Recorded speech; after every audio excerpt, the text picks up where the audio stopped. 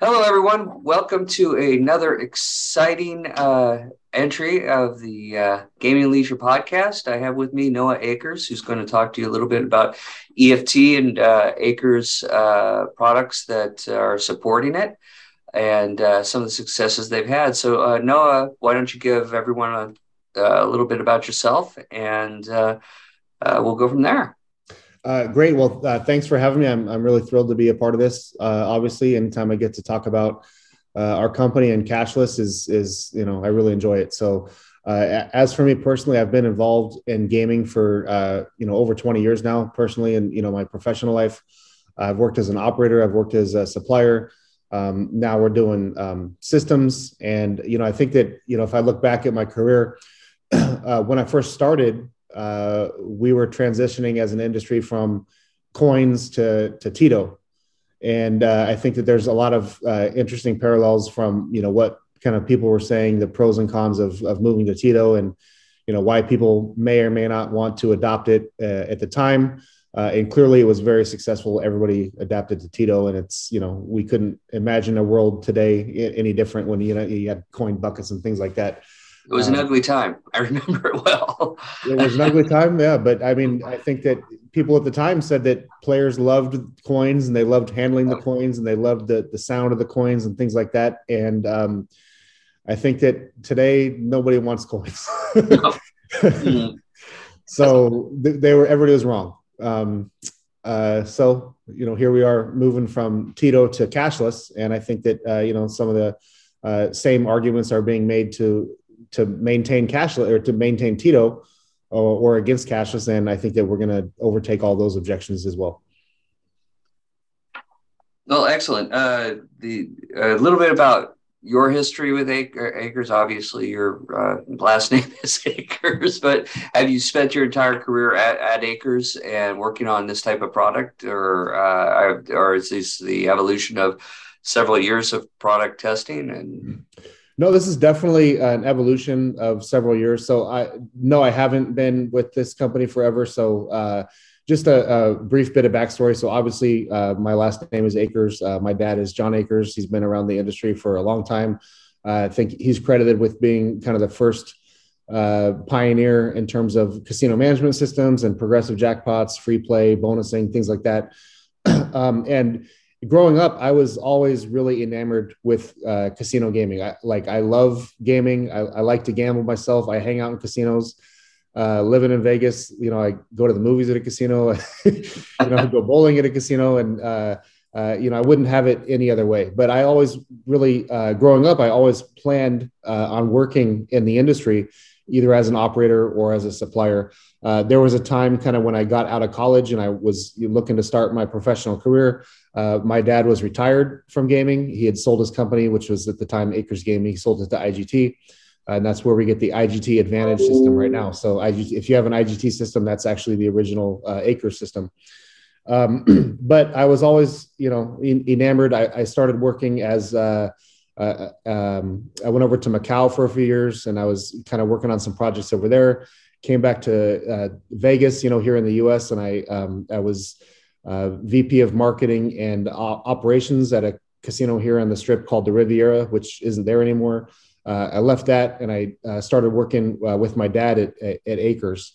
And the way that Foundation came about is we had a product, or we still have a product called Kai, which is a dispatch tool that casinos can essentially provide their frontline employees with a mobile device like an iPod. And Kai interfaces to the system event stream, and it basically tells an employee, what the service is, who you're providing it for, and where to go. So it just kind of manages the employees. And what we found, a couple things happened. So we got to like 30, 40 properties operating on Kai. And, the system providers that we were interfacing with, now they started to block us, right? They started to tell casino customers that, this read-only interface isn't really safe, and something bad could happen, and we're going to make a product similar to Kai, in the very near future. So just you'll want to not do Kai and get it from us. And we quickly determined that unless we possess the data, or unless we control the data, that we're under the control of others. And so we worked to make Foundation. Foundation provides like 1,000 times more data than the existing systems because we collect all of the SAS meters and report them in real time instead of just some of the SAS meters at distant intervals like the existing systems do.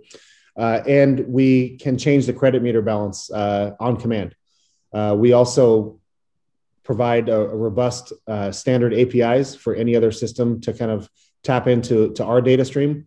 And that provides a whole new kind of open ecosystem for casinos to get new applications. So instead of shutting out the Kais and other applications similar to Kai, we welcome them, even if they compete with ideas that we have. We're here to provide the casinos like really what they consider the best of breed products at the best price point. However the casino wants it, we feel like they should be able to get it. We're not in a position to tell them that you only have to buy from us. And so that's kind of the backstory of Foundation. Cool. And the EFT side of Foundation, as it started to evolve, was that just I know it's been in the industry for years, as I understood it, at least coming through, because I'm like a lot like you, coming from the coin days all the way through ticketing and its evolution. Can't even tell you the stories I've seen when it comes to Toledo coin scales and things like that I had to deal with. As I'm sure you did as well. But the evolution went from coin to ticketing. Ticketing was always supposed to be a middle part. The EFT is not a new idea. It was an old idea, and ticketing was just like kind of supposed to just sit there for a few years while EFT kind of got hot, and then it died because I guess the adoption of ticketing was enough, or the regulations didn't keep up. What do you think kind of kept this technology in the background for so many years?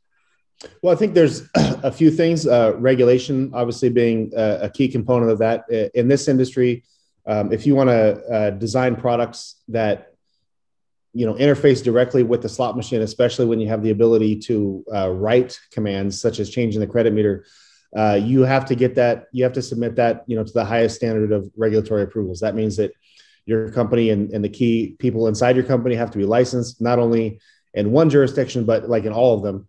And that's really difficult. So that keeps out a lot of development, frankly, from our industry. I think that also, Tito it's really easy to use. Like it's a good product. I think people like it. Nobody really has any complaints about Tito. But really what's happening now is that the consumer tastes are changing to where, now I go to Starbucks, I go to Cafe Rio, any restaurant or store that I go to, I'm used to either paying on their app or with my Google or Apple Wallet. And, I think that now I thought I saw a statistic that said 75 to 80% of all transactions in the economy are cashless transactions. And that means that, in casinos, we're one of the few industries remaining that's cash only. Right. And when we sit around and ask ourselves, geez, why are these players aging so fast? Why can't we get new and younger players? Well, honestly, a big part of the reason is because we don't embrace new technology like cashless or real-time data or personalized messaging or things like that younger people, frankly, are getting on their iPhone or their Android phone or on Facebook or, Amazon or different applications and services like that. And so I think that when we move to cashless as a casino industry, we're going to start to create a lot more newer and younger players. I was actually at the roundtable this year, and one of the things that came up, EFT came up, and I had just come back from Casino Hollywood in Columbus, and I'd looked at Foundation out there and played with it and fell in love with the fact that how simple the product was. I walked in, I could make a player's card and connect to a game, set up a wallet, everything else, and play. And I never saw one person in that whole transaction, which I thought was just amazing to me. And then even walked out of the casino with money back in my account. And so the whole process was so cool that I I had to talk about it at the roundtable when I brought it up, a lot of what I heard was it's a long ways out, and and I'm trying to get my head around on why when it's kind of out there already and being used in a few places, why people are still thinking it's a long ways out. It's still on the horizon, because it seems to me like it's around the corner. I think it is around the corner. I think it's here. Obviously, I think at Penn, we're live on like 14 or 15 properties right now.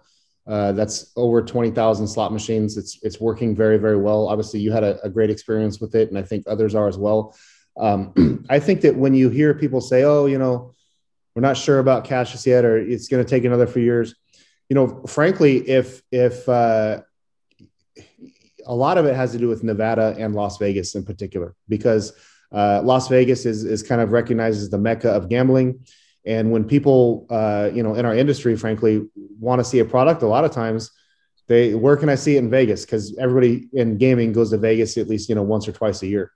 Or they want to see it in like California or somewhere that's like closer to them. But when we're in Ohio and Pennsylvania and places like that are, if you're not from that region, it's more difficult to get out there. And then you've only seen kind of like maybe like the not as good cashless implementations.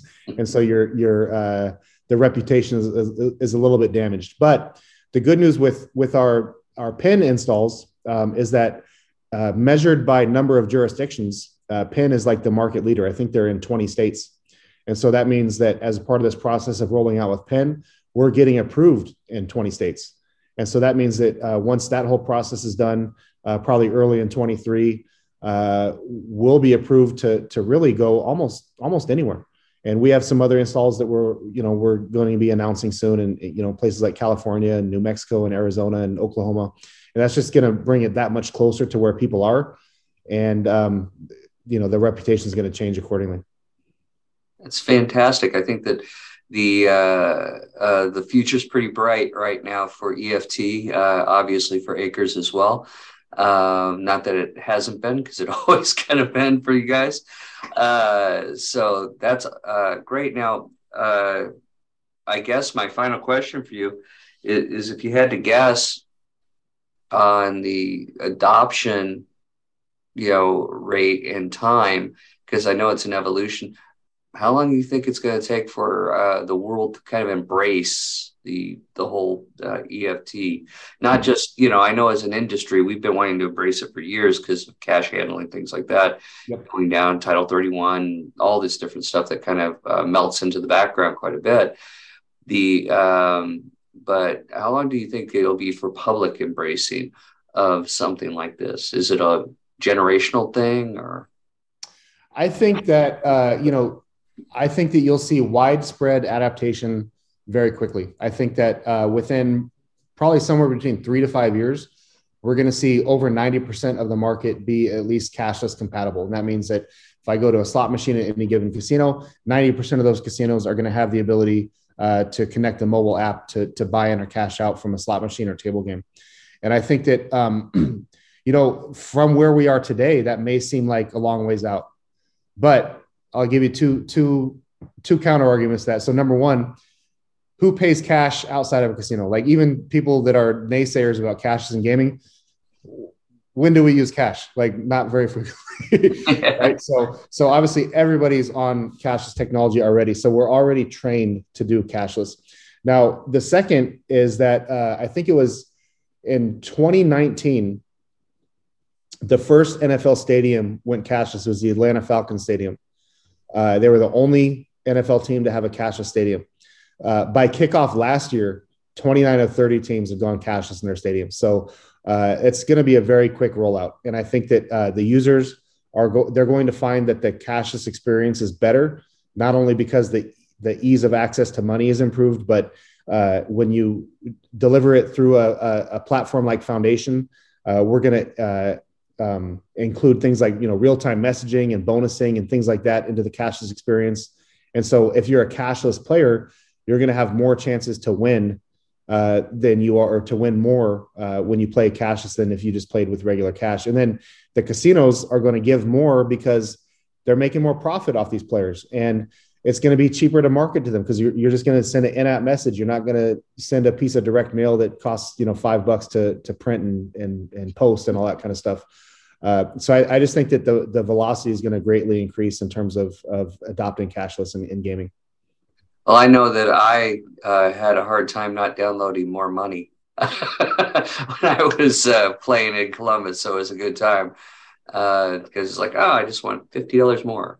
But yeah, and I think that's the number one misnomer is people are asking, well, what percentage of players are going to embrace cashless? Well, I mean, that's an important question, but the other question is what players are going to embrace cashless? And when you consider like people have a hard time accessing cash inside the casino, that really hurts the high end players. And if you give them cashless as a tool that now instead of, they just lost their cash, in their pockets, now where they might have in the past, like gone to the ATM or gone to a cash advance terminal and paid like a crazy percentage or crazy fee. Now they can just sit at the machine, reload their cashless wallet and keep playing. And that's why if you look at the numbers that Penn has reported in their public earnings announcements, they're saying that the visitation has increased by 18% and the time on device has increased by 22% amongst the cashless players. And that's specifically because these high-end players are staying at the machine more. They don't have to get up and go get more money. That's fantastic.